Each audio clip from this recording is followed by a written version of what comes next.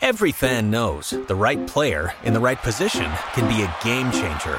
Put LifeLock between your identity and identity thieves to monitor and alert you to threats you could miss. Plus, with a U.S.-based restoration specialist on your team, you won't have to face drained accounts, fraudulent loans, or other losses from identity theft alone. All backed by the LifeLock $1 Million Protection Package. Change the game on identity theft. Save up to 25% your first year at LifeLock.com/aware. The Westwood One Podcast Network.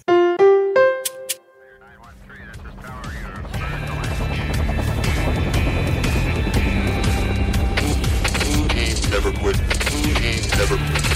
Never quit radio. All right, everybody, welcome back to the TNQ Podcast. I'm your host, Marcus Luttrell. Every week, it's my job to fire you up, to ignite the legend inside of you, and to push you to your greatness. Join me every week as I take you into my briefing room with some of the most hard-charging people on the planet. They're going to show you how to embrace the suck of life, teach you the values of working your ass off, and charge through whatever life throws at you. This is the Team Never Quit Podcast. So buckle up, Buttercup.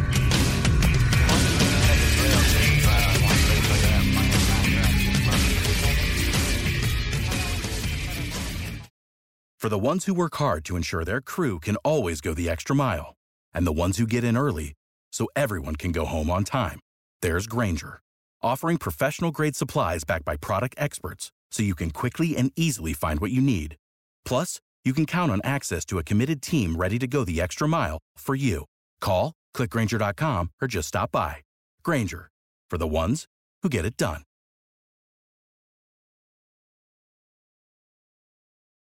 Welcome back to another episode of the Team Never Quit podcast. My name's Andrew. And I'm Melanie. Hey guys, we're excited to have a very, very special lady on today's show. Jen is a Gold Star wife, but her story, her Never Quit story, is so much more than that. Her ability to find the silver lining in every circumstance is actually just remarkable, and I can't wait for you guys to hear her story. I agree. Jen is, I met her several years ago, and I didn't know her whole story, but just the little bit that I knew that, I could find inspiration from her, and then just learning her bigger picture story is just incredible. So, like we always do every week before we jump into the interview, we ask a question of the day, which is brought to you by our Patreons. And today's Patreon question comes from Corey, and he asks, what would be your best advice to make the leap from a career to chasing your dream?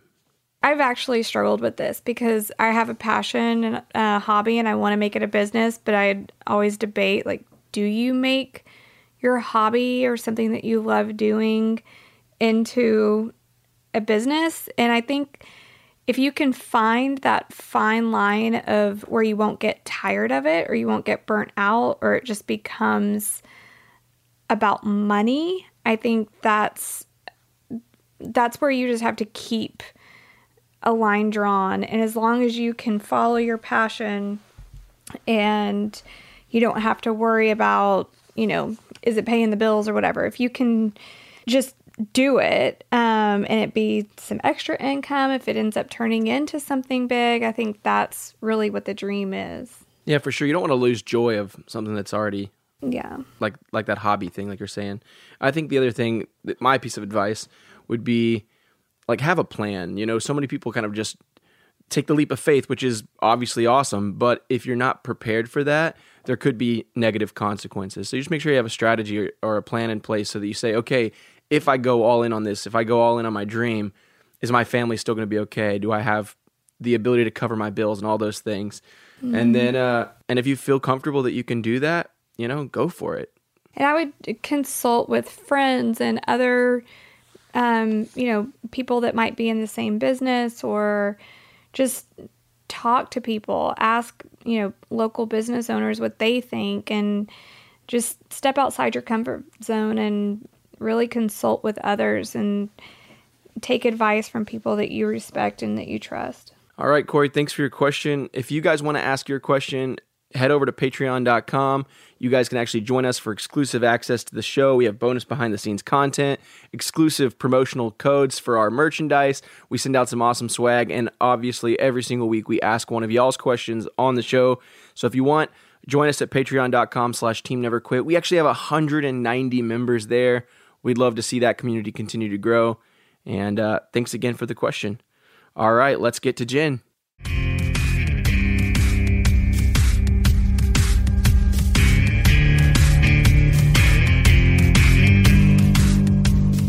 All right, guys, welcome back to another episode. This is another special episode recorded live from the Lazy J Ranch. It's technically the Lady J Ranch. And today we're joined with Melanie Luttrell and a special guest, Jen. Yes, we're going to go with Jen. Just Jen today. Yes. With all of the military books and everything, you hear names, you see things on social media or whatever, but there's so many more people behind that are unnamed. And Jen is one of those that we're not going to say her last name or anything, but I want you to hear her story because it's so important. And the other night we were at a fundraiser raising money for the SEAL community, and she spoke about her experience with that organization, and it brought me to tears, and it just made me think, gosh, there's so many stories that we don't know. And the one thing that I thought when I was listening to her on stage was she is the epitome of never quit. So I just wanted her to have this platform to share her story and inspire others. So Jen, can you tell us a little bit about, you had mentioned on stage that you had lost your brother when you were young, and maybe just talk like a little bit about your childhood, where you grew up, that kind of stuff, what kind of family you came from, and we can go from there. Hi, thank you for having me. I was born and raised in Michigan, and my brother and I were 15 months apart, very close, no other siblings. And in Michigan, our school was 7th, 8th, 9th grade, and then high school, 10th, 11th, 12th. And I was in 10th grade, he was in 9th grade, and he was very nervous to come to high school. And I really believe that it had to do with TV shows and just things that you heard, that it got the best of him. And he actually committed suicide at 15 years old. And my mom and I were home. And it was like, okay, well, what am I supposed to do right now? And I called 911. And they came, and we thought he was still alive when they took him, but he wasn't. And I got to the hospital, and immediately, this is 1995, so got out the phone book, started calling my dad's friends to say, you need to get up here. And they had already contacted my dad at work, but didn't tell him exactly what had happened, just because I was like, he's got to drive. It's going to be far. You can't tell him this, And then I was supposed to, I believe, be at a practice for sports.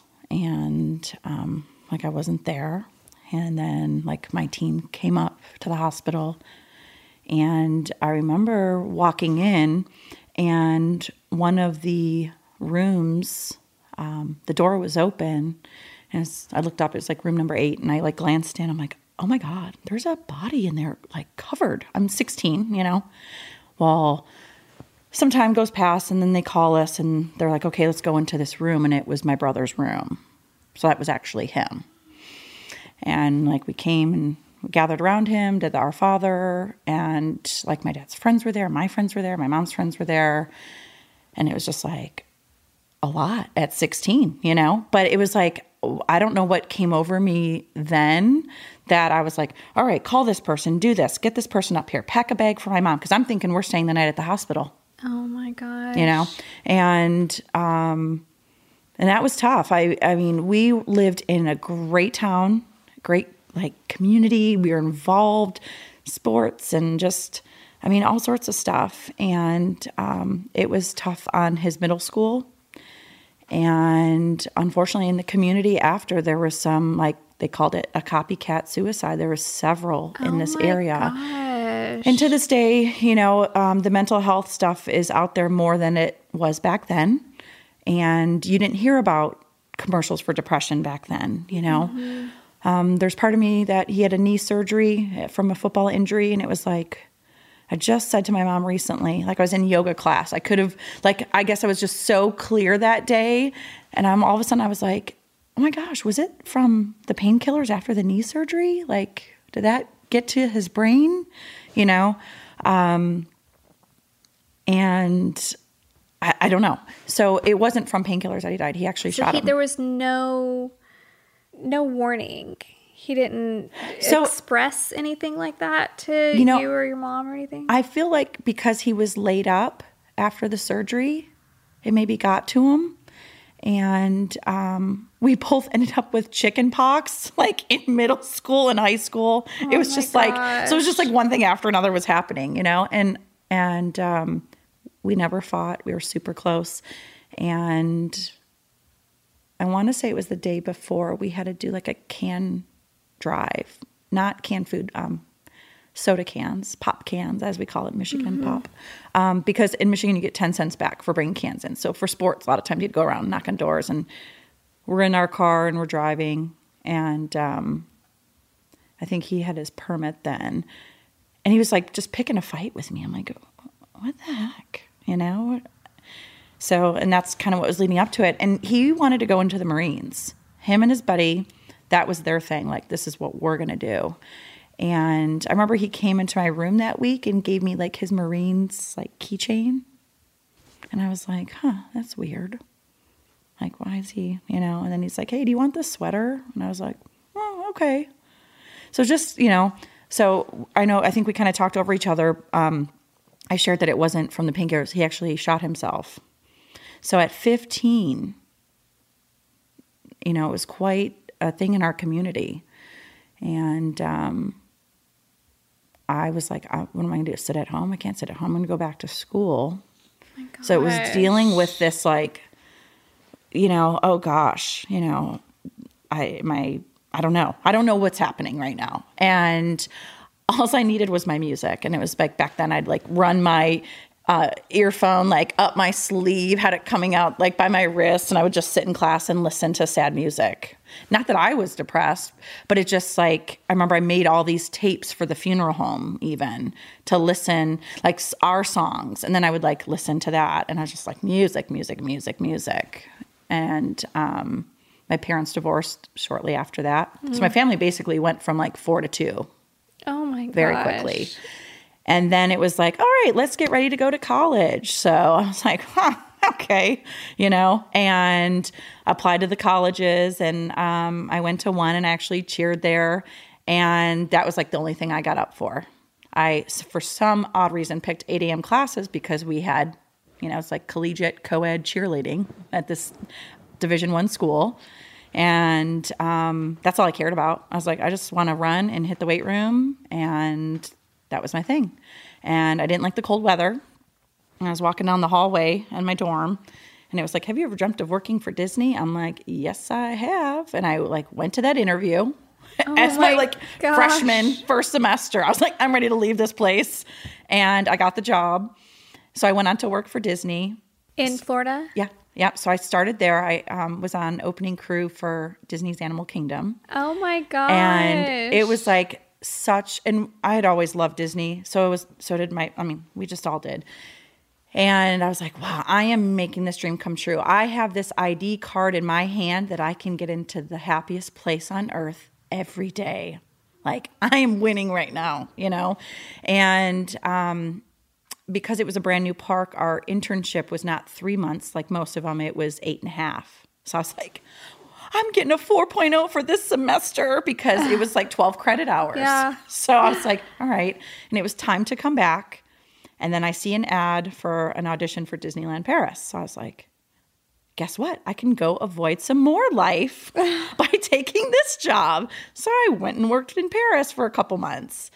And then I came back and I tried to do the school thing. And I was like, wait a second. How am I sitting in Michigan right now in the wintertime in a classroom when I was just in Europe? This is not filling my soul at all. So like I left, went back to Disney.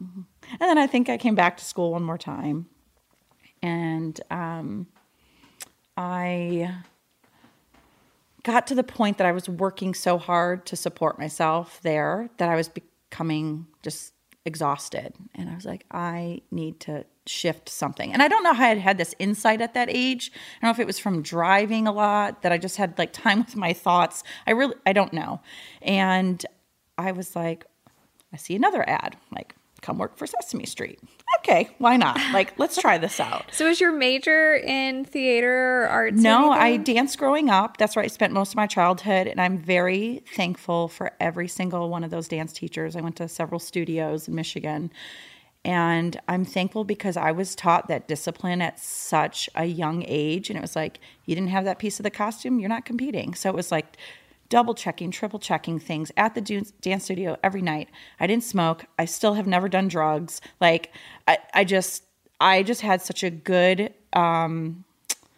like stable, I guess, just from that. Yeah. Your foundation was built young. And because it was all team-based stuff too, because it's a group dancing, and it's like, you know, you got to like pull your weight. And I was thankful for that.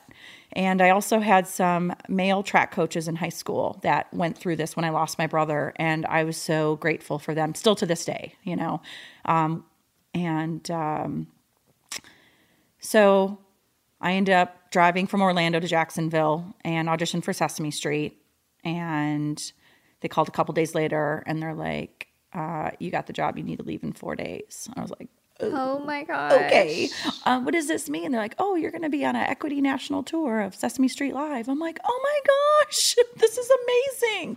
So I traveled around doing that and came home on a break. And that's when I met my husband. And how old were you? Oh gosh. So that was 2001. I was like 20 something. And we met, and my friend's like, oh, hey, you should come, you know, meet my boyfriend's cousin, this and that. I'm like, girl, I'm getting ready to go back on the road for 10 months. I'm totally good. So we end up meeting up, and that was July of 2001. And after that trip, he's like, hey, have you ever been to Vegas? And I was like, no. He's like, do you want to go? I'm like, actually, I could make this work before I go back on the road. So everyone thought we were just going to get hitched in Vegas. They're like, are you guys married yet? Like harassing us during this like weekend away. And we did not. And I go back on the road. He's back doing his thing. And the morning of September 11th, Sesame Street has a publicity on Fox and Friends. And there I am doing that. Super early in the morning, and because my husband was in New York, because my husband was on the West Coast. Oh my gosh, you were in New York on 9/11. Yeah, so this is before, because I think our call time was at like 4:30 in the morning. So my last message to him, again, pre-iPhone for the young listeners out there that don't know this struggle, was, hey, please don't call. I have to be up at like 4 in the morning to go to Fox and Friends, and that's all he knew. And we didn't get to talk till 8 o'clock that night to know that I was okay. Oh my gosh. So what happened, I mean, you know, such a gorgeous day that day. And because we're up so early, there's a driver that brings us from our hotel to the studio. And he said, do you guys want to stay in the city for breakfast? And we're both like, no, we have a full day ahead of us. Get back to the hotel, get back into bed. And then my director calls me and she's like, turn on your TV. And I had just called my parents to be like, hey, I'm home, like, or back at my hotel, you know. And they're like, okay. And then everything, like, was happening. And we were staying on the Jersey side. So, like, smoke everywhere. I, like, don't know what to do at this point. I'm like, the rest of our cast is starting to wake up because it's an off day. And I decided to go for a run. Then I come back and, like, slam a Heineken. I'm like, I don't know what to do with myself right now. Like we're helpless over here. Flights grounded, you know, no rental cars. And our tour makes up people from all over the U.S. And we couldn't leave. Our families, like, you know. So a couple of us ended up getting on a Greyhound, which was very scary that day because people just didn't know the state of anything. And we took the Greyhound, like, all the way back to Michigan. Oh, my gosh, from New York? Yeah. And, I mean, it was like, I remember us having to leave the hotel, take a city bus with all of our luggage that we live out of our suitcases for, you know, a couple months, 9, 10, 11 months. So that was a lot. And my husband's group was one of the first groups over to Afghanistan. And I didn't see him for, well, not till April of like 2002. So it was tough because living in these hotels for work. Were you thinking that, like that day with everything going on, did it cross your mind that, oh my gosh, my husband, this is going to directly affect his job? Yeah. And when he called that night and he's like, I'm going to have to leave. I'm like, oh my gosh, like I don't even. And actually, let me rewind. We were still dating at this point. I'm referring to him as my husband, but at that time we were still just like, this was a new thing. I was like, okay, well, you need to like be, careful. Like, what do you say? This is all new to everyone.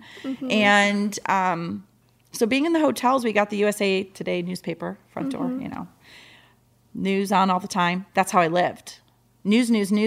My poor roommates on tour that had to like listen to that all the time. Then me reading the paper. And I actually canceled cable back in like 2007. Like I don't even have TV. So sometimes people are like, oh, did you hear about this? I'm like, nope. I just had to, again, like have that boundary and go, this is not good for me. And that's basically, how I kept things. And yeah, still, I'm kind of the same way, like no newspaper, like recycle that. If I get it at a hotel or something, it comes to the door. And so that's kind of that whole. Oh my gosh. Yeah, so our tour. So when did you get married? We got married in 2004. Yeah, so like I said, he came back 2002, got married 2004, moved from the West Coast to the East Coast. When did he go in? He went in 1996. Oh, wow. Yeah, joined the Navy in 1996. And this, lots of deployments. We went through 13. Oh my gosh. Yeah. And, but yeah, to even think back now after him coming back, us moving to the East Coast, that it became the norm. And it's like, unfortunately, our families have gotten pretty decent about like, it's like, okay, that's what we got to do. And we didn't have FaceTime. We didn't have text. It was care packages and letters. And I kept a journal for him and wrote in that, like when I couldn't talk to him. And collected postcards from traveling, and put them in that journal. So were you still on tour? Did you continue to work? So I finished that. I ended up having like a hip injury, and I came home. And it was a blessing. If they're like, you can find the blessing in something. I was like, oh, do you know you have a grapefruit-sized cyst on your ovary? Like, oh my no, I didn't. gosh. So I was like, thank you. So I was like, okay, that's why I got hurt. So that was, and then it's happened a couple times in my life. It was like, I had one more thing, which was, I like this checklist of things I needed to do before kids came into play. It was like, I want to do this and this and this. And one was to work for Cruise Line. And I worked for Disney Cruise Line. Oh my gosh. And then most people that have a dream to work for Disney, it is a dream.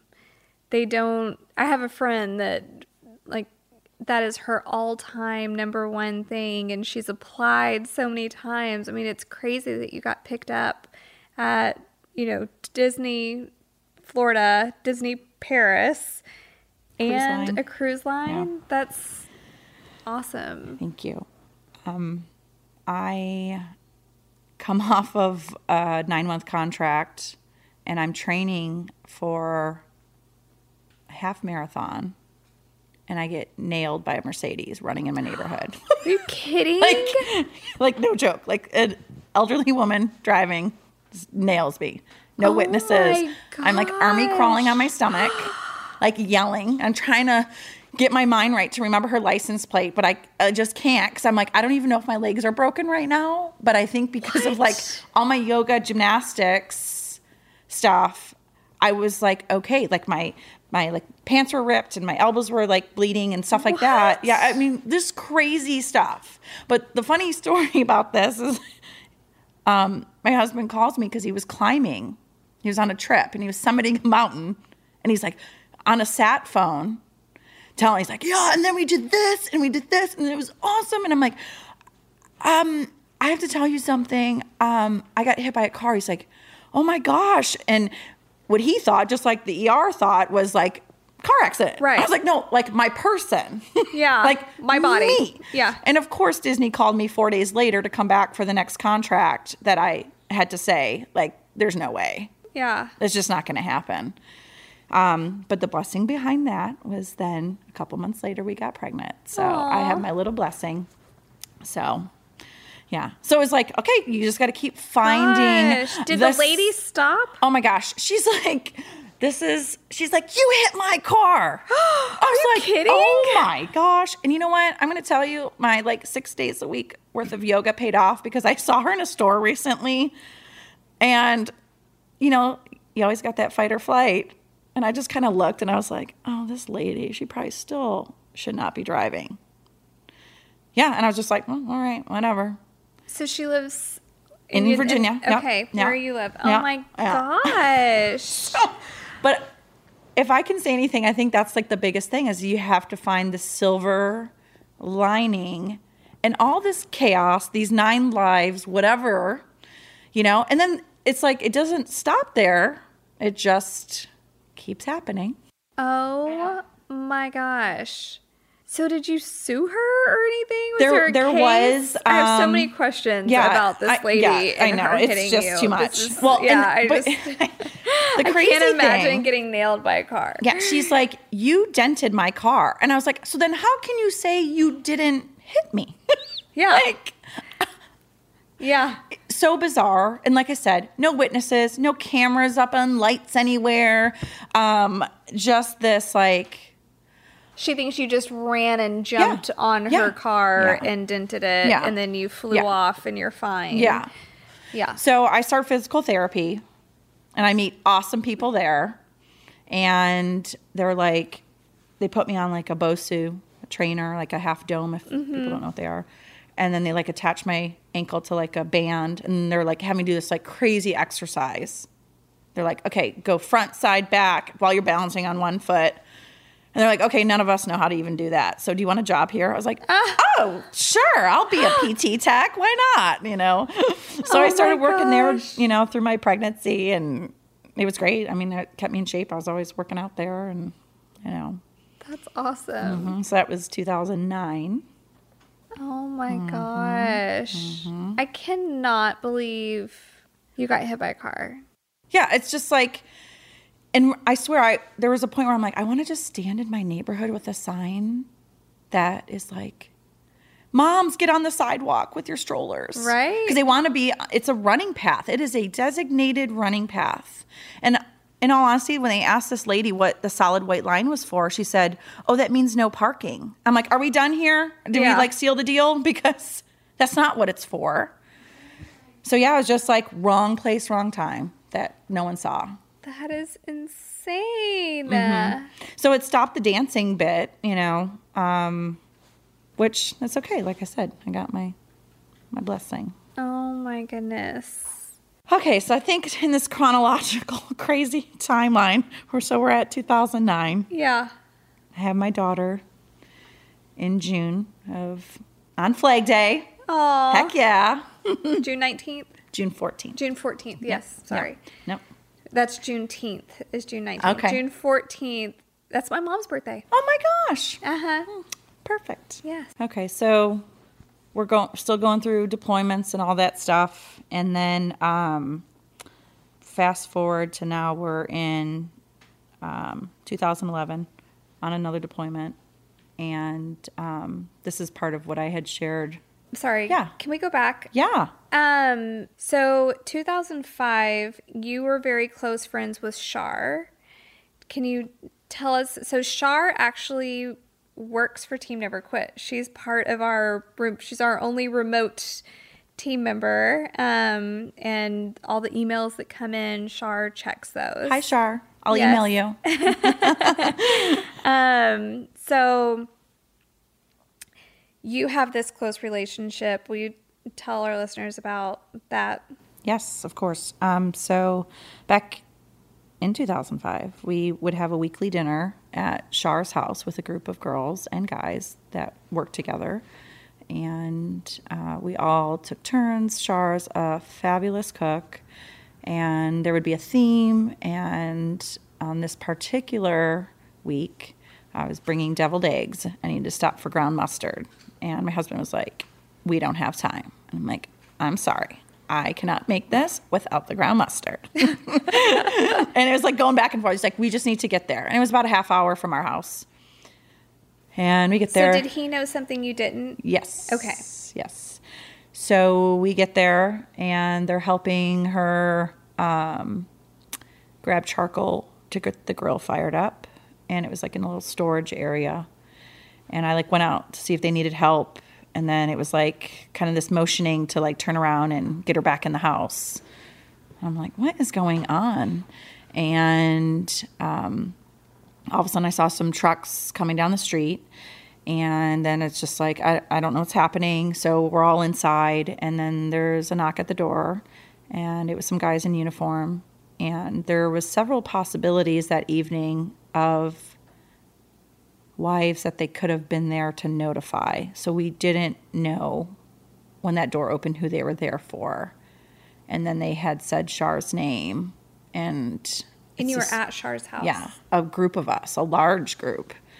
So it's just like, you look at it as such a private moment, but we all just were in the right place at the right time to be there for her, that she didn't go through that moment alone. Mm-hmm. And we were all there for her through this notification process. So. And Char's husband, Jacques, was on the helicopter in Red Wing. Jacques Fontaine is a lot of people that have followed the story of Red Wing. He was on Team 10 on the helicopter, and we've stayed close with Char since then. She's worked with the boot campaign. She works with Team Never Quit, and she's just always very intertwined with giving back. You know, she cares very much about giving back and helping others, and she's such an awesome person. And you have the blessing of, you know, knowing her a lot closer than I do. But I remember her telling me that story about you before I even met you. So that's just a little neat tidbit that you were there for her. It was my first time experiencing a loss within the community, and I could not believe the outpouring of support from strangers. Whereas with my brother's loss, like, it was people in our community that we knew, you know, and sometimes you'd get like a card or something, flower or something, somebody that you didn't really know that well, and you're like, wow, I wonder what it was that connected with them, that they thought, like, I am going to call this florist and send these people flowers. You know, you never know what their connection is. But with Char, and then immediately stuff started pouring in food and coolers and just all the paper products, because these homes of everyone were going to be so full of people and visitors. And I mean, Navy personnel, just everything, every day, you know. And my husband had not experienced any loss at this time. So that's a huge thing for somebody to go through, that had to step up and be there, but not really knowing. So this is like, I'd pull him aside and be like, you got to be careful when you're talking about this. When she's asking you about this, you got to be careful with this. Let's figure out how to make a mass card, like, and have this printed out with his picture on it. Like, offer that to her. So it's kind of like little side coaching, going, this is what worked for me. It might not work for Char, but at least put it out there. Mm-hmm. And I remember, like, our computer died in the middle of, like, creating the memorial video. Oh, and it's no. like, we're like, oh my gosh, no. Like, go out, buy a new computer, well, try to get that's this such an emotional thing to put together in the first place. So to have to do it again after your... Yes. Oh my gosh. So, I mean, and that's like, obviously very minor on the scale of everything. But it was just like... it's a real thing when it's happening. Yeah. It's and very emotional. Took such pride in getting this done for her, you know, and our whole group flew down to Florida to be there for it. And it just showed me this sense of community, because we'd only been living there a year I think, at the time. And I'm still here for her, and she's here for me today. So at that time, that night, did y'all know that there were several losses? Yes. So they explained, to us, and obviously, like, stuff started hitting the internet, and we immediately started working on pictures for her, because we all took so many pictures and had them uploaded to different, like, companies online. This is back with, like, cameras. Yes. This was when digital people cameras. used cameras, not cell phones for everything. So that was, like, super time consuming. It wasn't just like tap and send. It was like, oh, let's go through all these files, and that's what we started doing right away.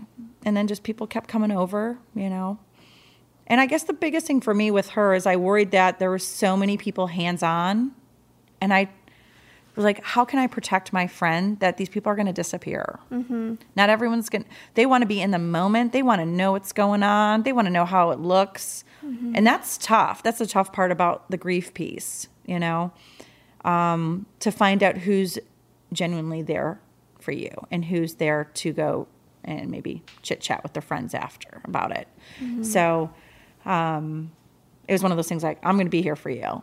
I'm not disappearing in 2 months. In fact, I remember when she was moving, like, my mom and I went and helped the Navy movers pack up her house. Because I was like, I got to keep an eye on this. She couldn't be there. We all do that. We step up and know that we can count on each other.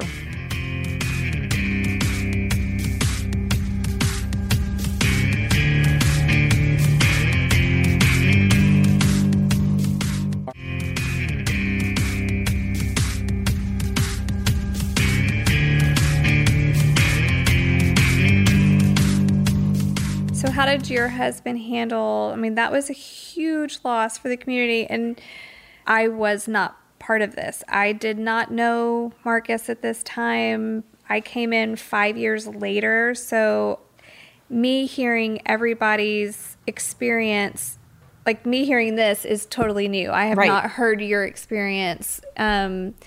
So I know a lot of people are like, well, how do you not know? You're married to Mark. No, I didn't know.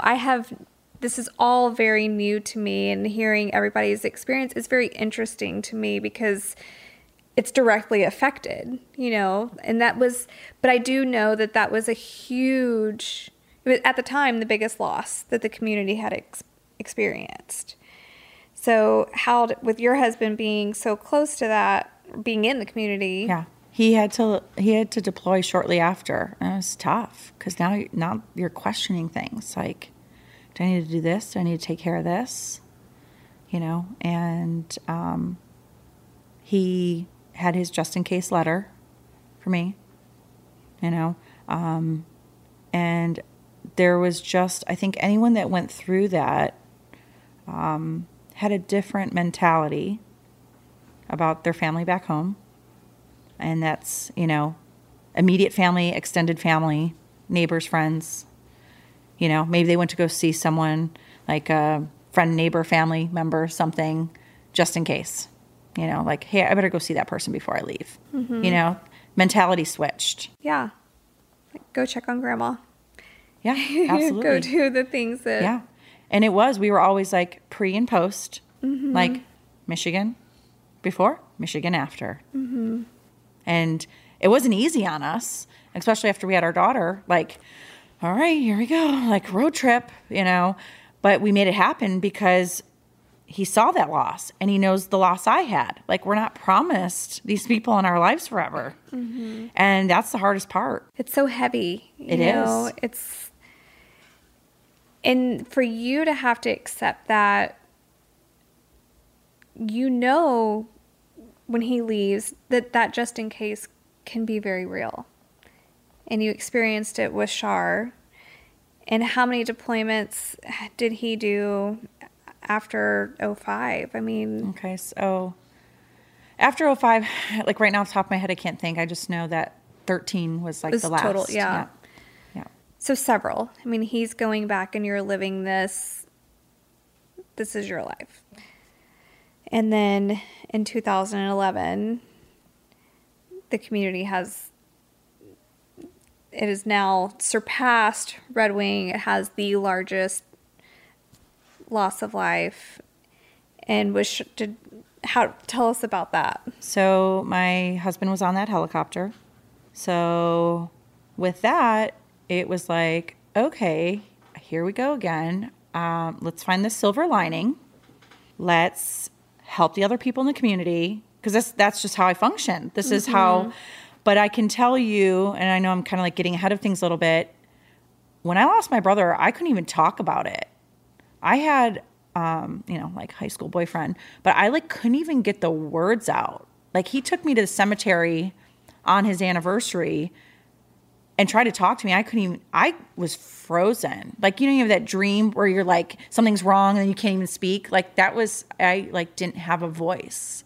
And I think because I didn't have the community like I have now, that we can bounce all of this stuff off of each other, just like we're doing here this weekend. I didn't have that. So I sat there and I just like stared at this guy. I couldn't even say anything. And it was traumatic on lots of relationships because I couldn't voice these things. I didn't know how to give them a name. And then it's like, once, the internet comes into play and you're like, oh, this is called grief. Oh, these things were normal, therapy is like a normal thing.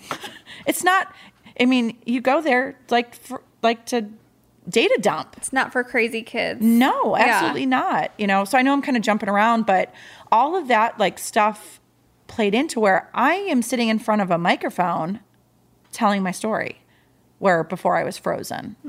And it's the whole thing of like, I just want to help other people. And that's just, it's in my DNA. That's just how I'm wired. And so I went through that loss, and my kid was 2. And that was a lot. But again, this is where I went back and I'm like, oh my God, this is totally why I got hit by a car.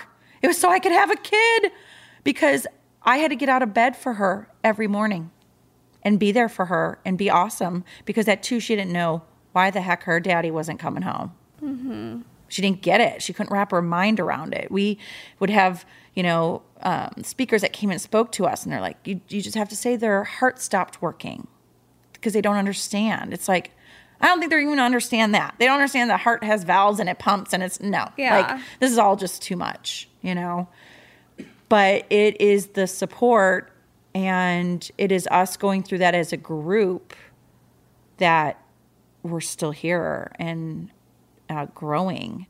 And I remember talking with one of the girls, and I said, and we were actually driving to Arlington, and Arlington Cemetery. And we both agreed that we would not be who we are today if we had not gone through our loss, which is so huge, because people can carry that burden that they're just so angry with what they've been through, and they're going to play that victim, and they're going to sit at home, and they're going to drink too much and eat too much and not leave the house and not work and enjoy the freedoms that they have, where her and I could say, we are better people. And to actually be able to verbalize that, it comes from the programs we're doing, being with each other, supporting each other. So we have our own sisterhood, just like they had their brotherhood. And there's no right or wrong way to do the grief. Everybody's going to be different. Yeah. And I have like, when someone new, unfortunately, comes into our sisterhood, I normally will text them this picture, and it's like a grief graphic of grief, how it should be. And actually the one I send them is like, basically like, looks like spaghetti drawn everywhere. Like, no, there's no A to Z, but you got to go through it. And it might not happen for 5 years down the road that you're going to go through these, and I'm obviously no grief expert, but I've had my share of stuff. And my whole thing was like, okay, I just got to keep moving. And on to that, actually right before the guys passed, he had messaged me saying, you need to have a backup plan. And at the time I was doing Russian kettlebell, and it was Pavel's method, which a lot of the people in the community know. And he's like, you really like kettlebell. You should like really look into getting certified. And I was like, oh oh my gosh, how am I going to go travel? And then everything happens. And he said that while he was deployed. Yeah. Oh my gosh. Yep. And I was like, how am I going to go, like, while he's on deployment, train, get certified, like, do all this stuff. And right after he passed, I looked at my friend that I trained with, and I said, I'm going to be back in the gym soon. And she's like, take your time. I was like, no, I'm not going to lose my calluses, girl. I worked too hard to like get these right where they need to be for my kettlebells. So I was back in the gym right away, and I could like feel the eyes on me. I was like, oh, everyone thinks I shouldn't be back here yet. But that's too bad, because this is what I need to do. I need to move. Yeah. Because I know what didn't work when I lost my brother. Mm-hmm. Right? So it's like, no, I'm going to keep moving. So in 2012, I did go get certified. And I still go and get certified every 2 years. I'm getting ready to go in April again. So I'm a level 2 with Strong First. And I have taken that to empower people in my community and teach them and work with them. And also be like, okay, this girl's been through some stuff. Yeah. And guess what? I openly share about it now with my clients. And we as a group are giving back to our community and helping others. So it's like this ripple effect has been just crazy. So I named the gym Fight Club because I said, don't talk about it, because I was just like off the grid. I don't want any strangers coming to my house, and Fight Club, right? And I had recertified, I think it was 2016, did all my testing, like powered through. I was like, yes, I was on fire. Like I went through we have to do this like 100 snatches in under 5 minutes, like smoked that in like 3 minutes and 10 seconds, like feeling awesome. And I go for like my yearly checkup, and I have like a new physician's assistant that's never met me, doesn't know my like crazy stories. And I was like, something's off. And she's like, what do you mean? I'm like, something's off. And I'm like, yes, I know you're going to read my chart. It's not grief. She's like, okay, so what are you saying? I was like, I need a mammogram. She's like, you're not 40. I'm like, listen, I am a single mom. Actually, I'm a double parent. I'm a mom and a dad. My husband passed. Mm-hmm. I would like a mammogram. She's like, okay. So I go get my mammogram, first time ever. They call me back immediately that day, and I saw my phone. I was like, shit, I have cancer. So I go in, and they start doing all this stuff. And I'm trying to like keep it from my daughter, because I'm like, this is not what she needs to hear. So I'm like tiptoeing around, but it's also end of the school year, which means her birthday, which means birthday treat has to come to school. There's not dad in the picture to bring birthday treat. So I literally had a procedure done and said, you have to get me out by this time to make it to lunch to bring the birthday treat.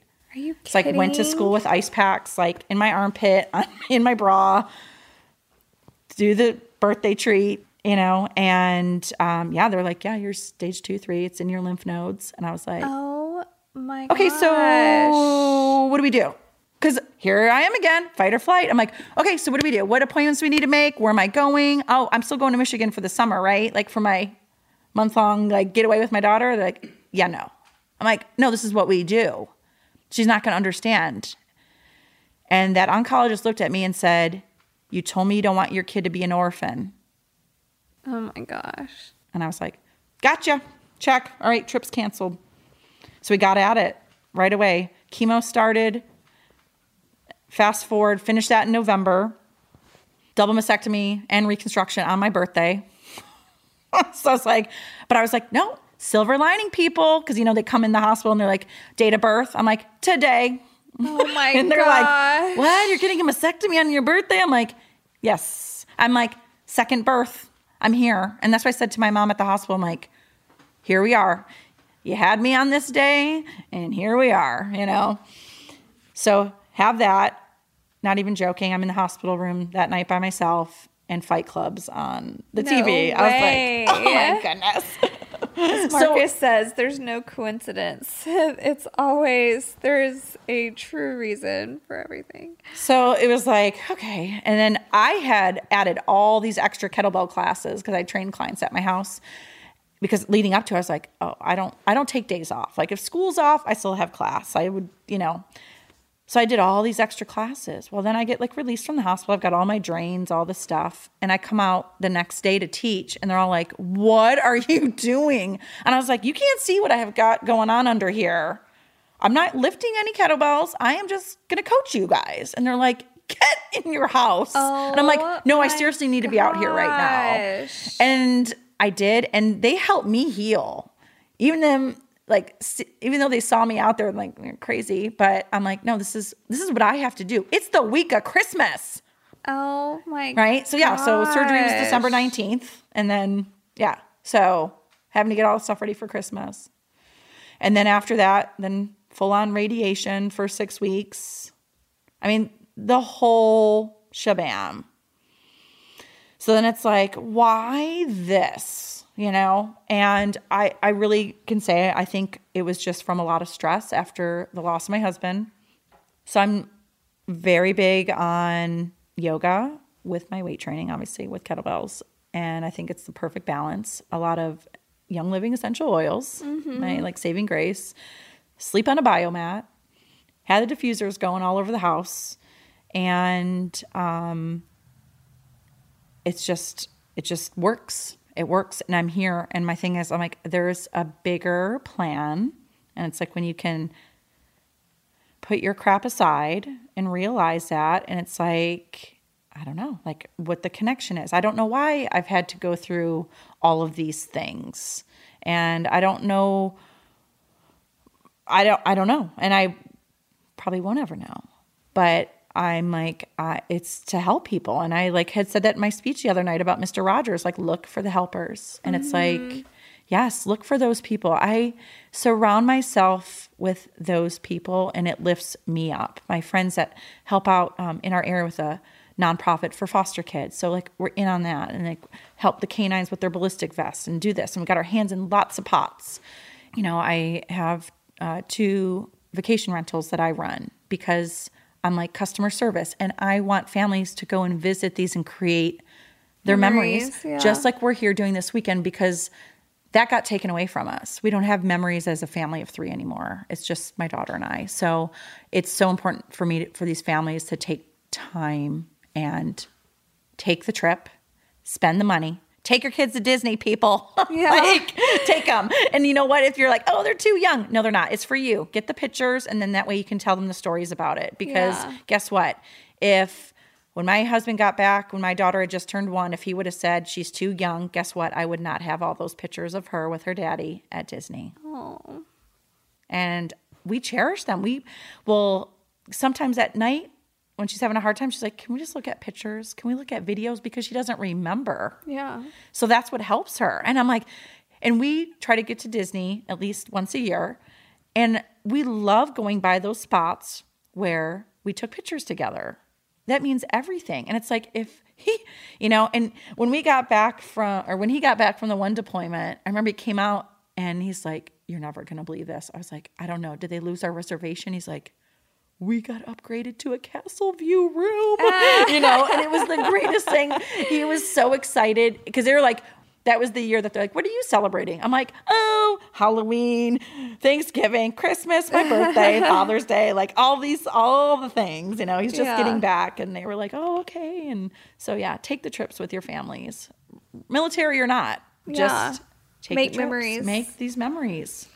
I'm really big on that. Like when it's a birthday or Christmas or whatever, like I could care less about a gift. I want a memory. Yeah. I want to have an experience that, you know, whether it's just with my family or whatever, like I need that. I need to make experiences and for all of us to remember things. And I have a funny Disney story. My dad, it was just me and him when I was little, and he wanted to take me to Disney. I was maybe 7 years old. We had no money at all. Like, he was a single dad, just scrapping, you know, like he was working his butt off, but he was saving everything, and he wasn't going to spend hardly any money. He had a budget, I think, of like $300 cash for Disney. This is like 80s, okay? We lived in Oklahoma at the time. We drove from Oklahoma to Orlando, made it to Disney World, and no reservations. So, I mean, this is a dad, okay? Winging Dude, it. this is before internet and iPhone, you know, like this is before all of that. So he's like, we'll just drive out there, get a hotel when we get there. So we go out and we go to the hotels on property. Can't afford any of them. So he's like, well, they said you're going to need to go further away from Disney to be able to afford like whatever his budget was for the night.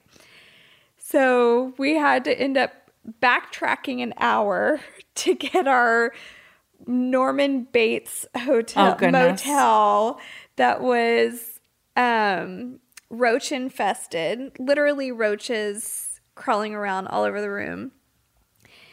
And my uncle was with us too. So it was my dad and his little brother and me. And my dad got a bucket of fried chicken. And that was going to be our food for the whole trip. Like we needed to make that bucket of chicken last. And we did. And a couple Snickers. So we had a bucket of chicken, some Snickers, and probably some like Dr. Pepper or something. I don't know. Because we were super healthy, you know. So we go to Disney during the day. And I think he got like a 2-day park pass or something. It poured rain. No. And we rode every freaking ride in the rain. And everybody else scattered and was like hiding under their umbrellas. And we looked at it as no lines. Okay. And we just went and rode everything over and over in Space Mountain over and over and over and over. We had so much fun. So much fun. And I literally like had the fried chicken hidden, you know, in our, we ate that. We didn't even eat the park food. Like we were on such a tight budget and a cash budget. He had no credit card. So a real budget. And we drove back to Oklahoma and it was the best. That is my favorite vacation memory. It's not about, you know, spending a ton of money or whatever. Like, we just made it work. And we don't even have pictures from it. He didn't have a camera. So, but there's, like, in my head, I'll never forget it. It was so much fun. And it's funny looking back because he's worked, you know, he's literally lived the American dream. He's worked his butt off, and now we go to Disney and it's a completely different experience. Much better experience. But that memory of going there as a kid like that is my favorite out of all of them. And it just, you know, it makes me think memories are what's most important. Doesn't matter what you're sacrificing. It doesn't matter what kind of money you've got. Just do it and make it happen. Make it work. Yeah, book the trip. Yeah. Use up your paid time off, days off, whatever. I think there was like National Plan Your Vacation Day was just recently, you know. Oh, really? And I remember I like posted about it and I was like hopefully people are just take the trip. Yeah. You know? Well, I love that your husband embraced Disney like like you do. Oh, yes. He was like, when I retire, I'm going to come back and run security at this place. That's what he wanted to do. He was like, I want a stress-free. And I was like, I don't know if that would be stress-free. But no, he was like, this is what I'm going to do. Oh, my gosh. Mm-hmm. So with your cancer, you told the doctor you knew something wasn't right. Did you have any signs? No lump. That's what's so crazy about all of this. Nothing. You just had a feeling in your head. I think honestly, like some of it ties in just from like being so in tuned and like just so much that I've processed over time and going to yoga every day and being still. Like if you can't be still for 5 minutes with yourself and just have this like clear, you know, I mean, obviously you could probably daily hear stuff about meditation now, you know, and I mean, there's like some certain apps that I will use at night sometimes to sleep, or my daughter does, like, and yeah, so no, there was no just. So you weren't stiff or headaches or you just had this gut feeling something was wrong. Yeah. So it's like, that's why it's like, also be your advocate, because if this lady that had never met me, was going to be like, no, you shouldn't go. And I would be like, oh, okay, I'm not going to go. And I was like, no, I'm telling you, you don't know me. This is what I need to do. Yeah. And, the whole thing about giving back is I've actually got invited back by the hospital to teach a kettlebell class to the cancer survivors. Oh my gosh. So I did that a couple months ago. And we had a great time, but even like going in there, it was to empower them. Like, and when I first came in, cause like my hair's all grown back, it's long. I'm like, look like a total poser walking in with all these kettlebells. Like, I'm going to teach these ladies that have been through all this trauma. And I was like, no. And my nurse was like, no, ladies, she's actually been through it. And not just surgery, like she's done the chemo, she's done the radiation. And I still am on a daily chemo pill and a monthly injection that kind of just kicks my butt. But like my doctor said, it's your insurance plan to still be here. My gosh.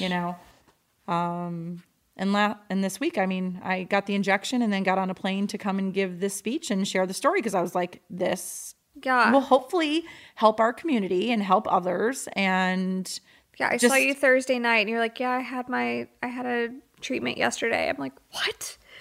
I know. That is crazy. Yeah. So it's just unfortunately, just being younger and having cancer, this is what they have to do. So it's like another 4 years of this. And that's why it's like, oh yeah, you can't quit. Like, it's not stopping tomorrow. It's not stopping next month. It's like, I'm on this uphill climb for another 4 years of this while playing double parent,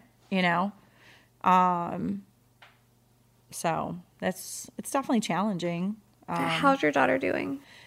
It's funny. I wanted to add to my speech the other night, like, it's tough to be away from my kid, but I believe in like the greater good and the ripple effect. But I also wanted to say, but she's also a preteen. I needed a couple days away. It's like, I was telling Melanie, in a matter of me being away for already one night, my mom's like, she tried to shave her legs. She wanted to put her Vans in the microwave to get them drier faster because of the rain. I'm like, what is happening? Oh my gosh. I've only been away one night, So no, it's, these kids in their DNA obviously have some of their father's, just everything.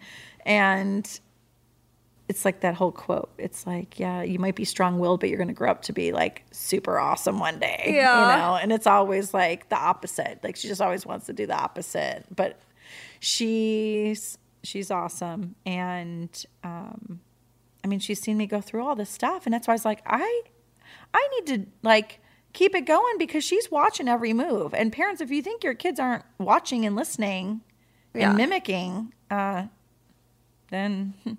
they are. Yeah, you're going to get a wake-up call one day.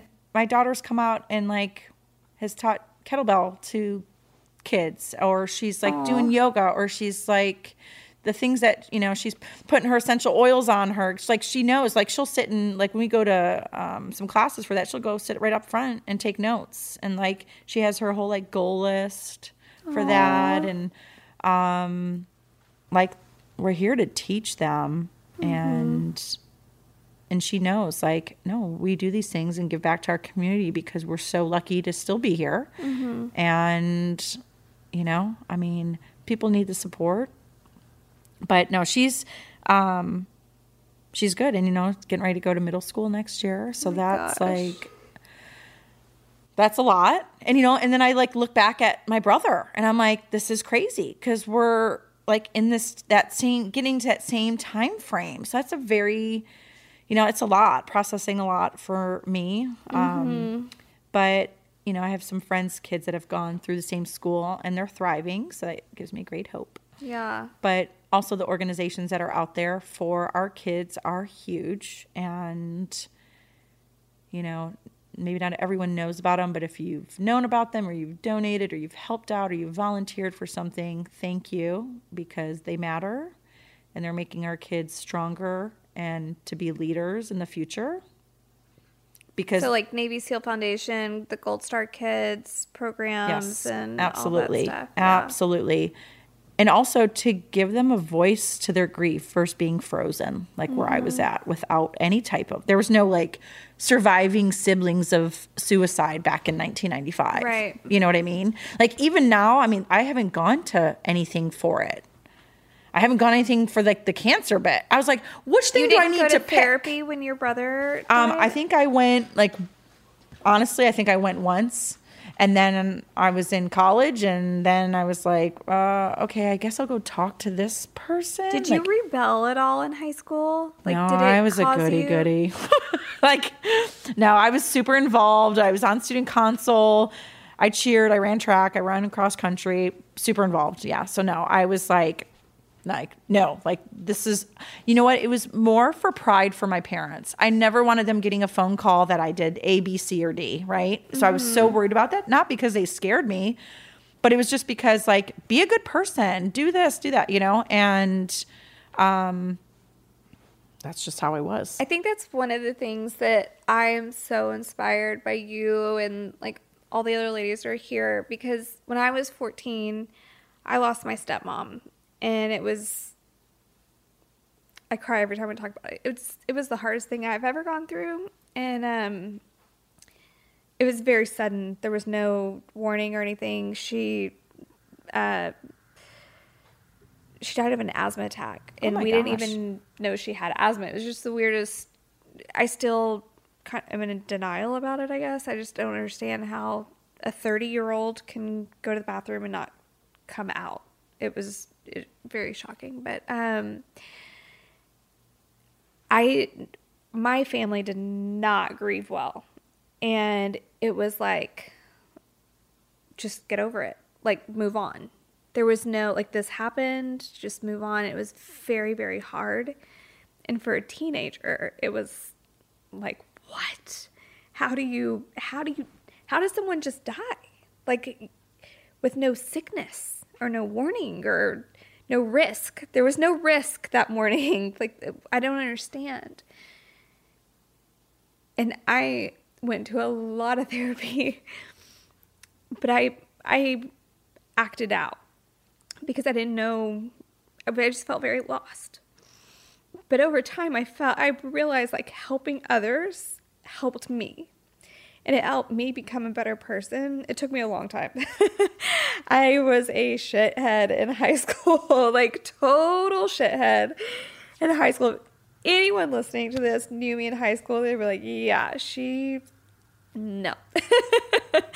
I was not the same person that I was back then. I think I am the same person I always have been. I was not myself in high school and even years after that. It just took me a long time to find myself again.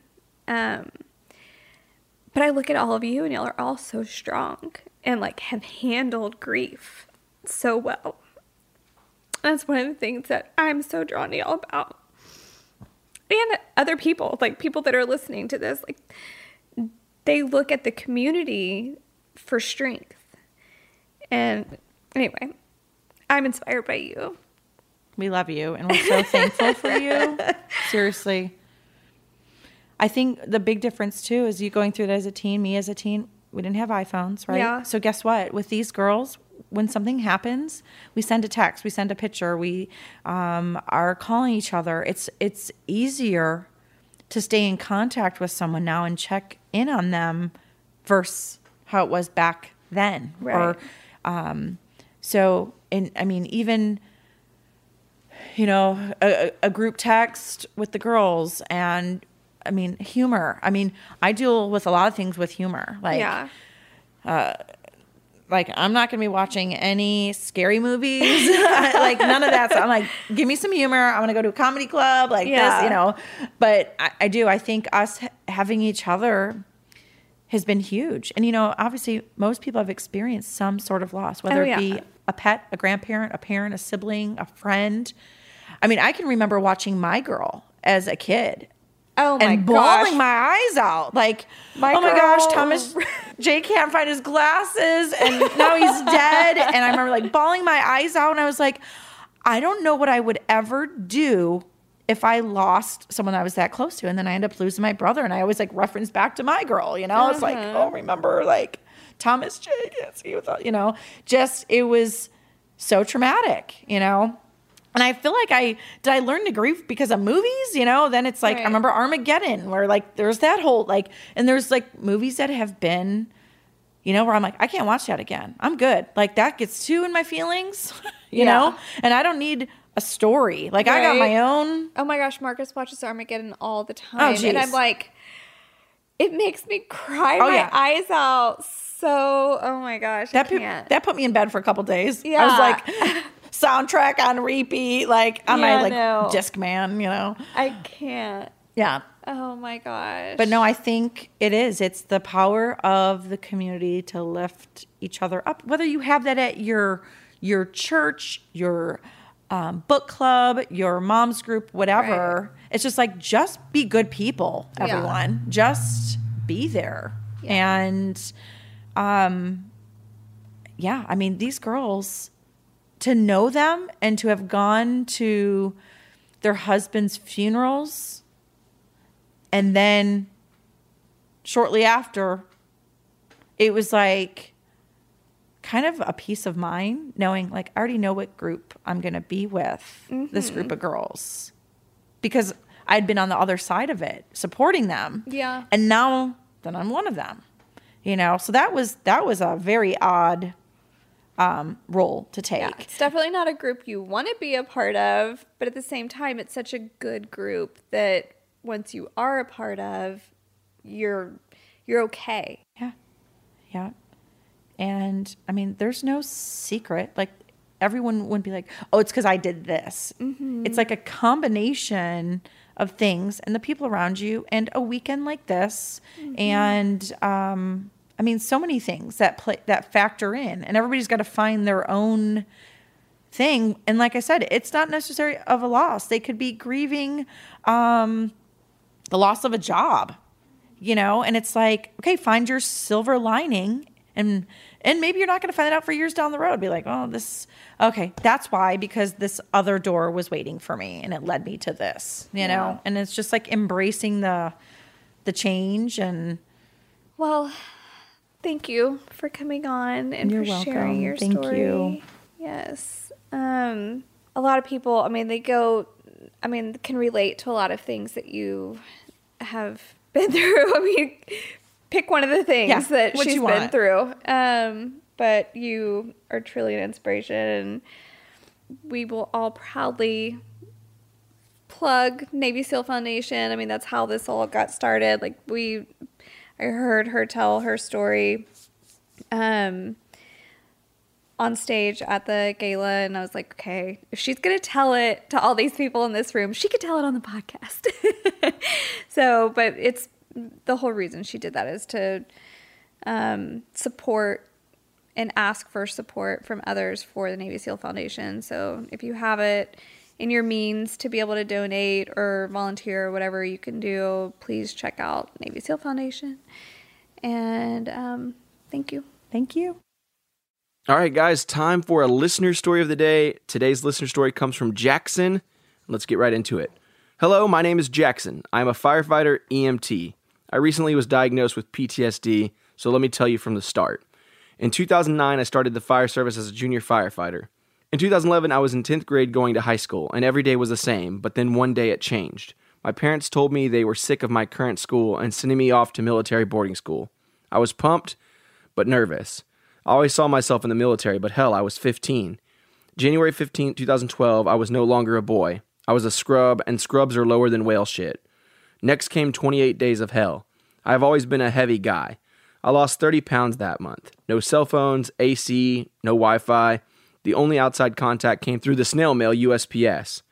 The first year went by slow, but by the end of the year, I had picked up some rank, E3. I came back my junior year with school. I became an E7. The start of my senior year, I was looking at going to the Marines like my grandfather. By the end of my senior year, I had a full-ride military scholarship to Marion Military Institute in the ECP, Early Commissioning Program. That's when I found alcohol. Within 6 months, I dropped out. I got stuck in a hole at 18 years old, drinking every day. That's when my United States Marine Corps retired captain grandfather told me to get my shit together and move out on life. That night, I shot myself with my .40 cal. By the grace of God, I survived. I had a new look on life. EMT school was 4 months long, start to finish. It took me 2 years and 5 tries later. I got my National Registry EMT card. Fire school came next, and I'm working on it. Should have it done by January 2021. I have been dating this girl I'm going to marry on March 31st, 2020. By chance, I have found y'all's group through my coworker after he attended your Patriot Tour in Alabama. I would like to say thank you to the crew and their wives. First, for your service to this country. May it never forget. To the wives, thank you for letting them help others continue to be strong. I recently hit my lowest low with PTSD, and your Facebook ad came up, Never Quit, buy our merch. I plugged up the podcast of the New York Fire Department lieutenant who survived 9/11. It saved me. I listened to every podcast y'all ever did in the next 2 days. I wanted to call and thank you all for keeping me alive. On January 26, 2019, I quit alcohol, nicotine, and got a gym membership. Thanks, Jackson. Oh my gosh, Jackson. When that started, was not expecting where that was going. That's incredible that you've decided to make that decision and change your life for the better and quit drinking and, quit the bad habits and to become healthy. It's important for your marriage. It's important for yourself. And you are now an inspiration to others. I know that's a big burden, but keep it up, because with you showing your fellow firefighters and the EMT that you work with that you can do it, maybe you'll be helping others. And with your PTSD, don't be scared of seeking counseling. I mean, there's nothing wrong with that. There's nothing wrong with talking to somebody about, obviously there was something going on before you went to military school. There was something going on in your heart that you've been holding on to that's been bothering you. All of that wouldn't have even gone on. So maybe dig into that and just get help for yourself. There is absolutely nothing wrong with that. Everybody does. I've had my fair share of counseling. Marcus has had counseling. There's that's natural. So continue to be the bigger person and stay super healthy. And alcohol is the devil. I'm telling you, I haven't drank a sip of alcohol in 10 years. And not that I ever had a problem with it, but I can't handle it. And I know that my body can't handle it. And it really is. It brings out the worst in people. Some people are like, oh, I'm a fun drunk or whatever. No, you're not. You might seem like you are, but there's no good that comes out of something that alters your mind. So I'm proud of you and keep it up. Jackson, thanks so much for sharing your story. Your story definitely is going to impact others in our community. And like Melanie said, it can be a burden, but I think it's the biggest opportunity that's presented itself to you to just be a part of this community and to inspire others that might be facing the same challenges. So if you want to share your story, make sure to head over to the website, teamneverquit.com/podcast. We have a stories tab on the top of the navigation. You can read stories just like Jackson's, or you can share your own story. Again, teamneverquit.com/podcast and click on the share your stories tab. So I just got hacked recently, and I was actually sitting with a buddy of mine in a coffee shop, and he was downloading documents, and I couldn't get anything to download. And I'm like, hey, what is going on? Well, he's a part of this company called Ambit. All right, Ambit VPN. So what this does, and I didn't know this, but the carriers, they restrict how much kilobytes, megabytes, whatever that is, comes across, and how fast you can download stuff. This app, if you have it on your phone, will give you faster download speeds. This software that Ambit put out, it secures all your devices. And I didn't get why it was such a big deal that my email got hacked, because it's not me they're after. It's everybody that's in my contact list. And unbeknownst to me, all these hackers from around the world, they're not going after the big companies anymore. They're going after you and me. They're going after small businesses. They're going after mom and dad, mom and pop shops. Easier targets. And and there is an absolute threat out there, because your data is the new currency for anybody, and they will leverage that. It's much faster than every corporate and consumer VPN in the world today. And its maximum encryption security is so strong, and even the world's most advanced working quantum computers to date cannot hack it. So you said it's available now on the Android App Store. You said it's coming out on iOS. You said it's coming out for Microsoft. Yeah, so if you want to read more about it, you can go to www.ambitvpn.com and check it out. That's AMBITVPN.com. It is an absolute game changer. Melanie, first of all, I got to just thank you because this weekend was the coolest. Jen's story, I'd never met Jen before, but her story was just fascinating. And she was the kindest ladies I ever met. So, Yeah, I agree. So, a little backstory. This weekend, we had out almost a dozen Gold Star wives out to our family ranch, the Lazy J, and no agenda, there was no reason really to have it other than just get the girls together. And we had the best time. But we were on a group text when we were getting ready for the weekend, and Patsy Dietz Shipley, her husband was just on the podcast a few weeks ago. DJ Shipley's got Tribe Skates. They had just listened, all the girls had just listened to DJ's episode, and on this group text, they were like, we need Patsy on the podcast now. She's got to tell her story. And so I asked Andrew if he would mind bringing up, packing up our studio and bringing it up to the Lazy J, and let's do a podcast with the girls. So we recorded 2 episodes. We have one with the big group of ladies, and then we've got this one with Jen. And I'm not going to name any last names. That's not important. She wants to stay kind of anonymous on that, and we're not going to mention who her husband was, but she had just that unthinkable tragedy. You don't want to hear that knock on the door. She had that happen to her, and she goes into her story in this episode. Yeah, and the story, like when we came into this interview, I thought, okay, she's a Gold Star wife. I know kind of what to expect in some ways there, but her never quit story was like she's like 5 or 6, which was just crazy. So, I loved having her on. I hope you guys enjoyed the episode as much as we did. Jen, thank you so much for just having the courage to share your story with our audience. I know they're going to love it. And if you guys want to be the first to know when we drop new episodes, make sure to subscribe on iTunes. Purple subscribe button. We drop a new episode every single Wednesday. Early in the morning, you'll see a new episode every week. So make sure to subscribe. If you don't follow us on social media, it's team_never_quit. You can follow Marcus at Marcus Luttrell, Melanie Luttrell, Morgan Mojo Luttrell, me, Andrew Brockenbush, and you can keep up to date with all the things we've got going on. We do a little bit of hinting at who we're going to record every once in a while. So thank you guys for tuning in week after week. We'll see you guys next week.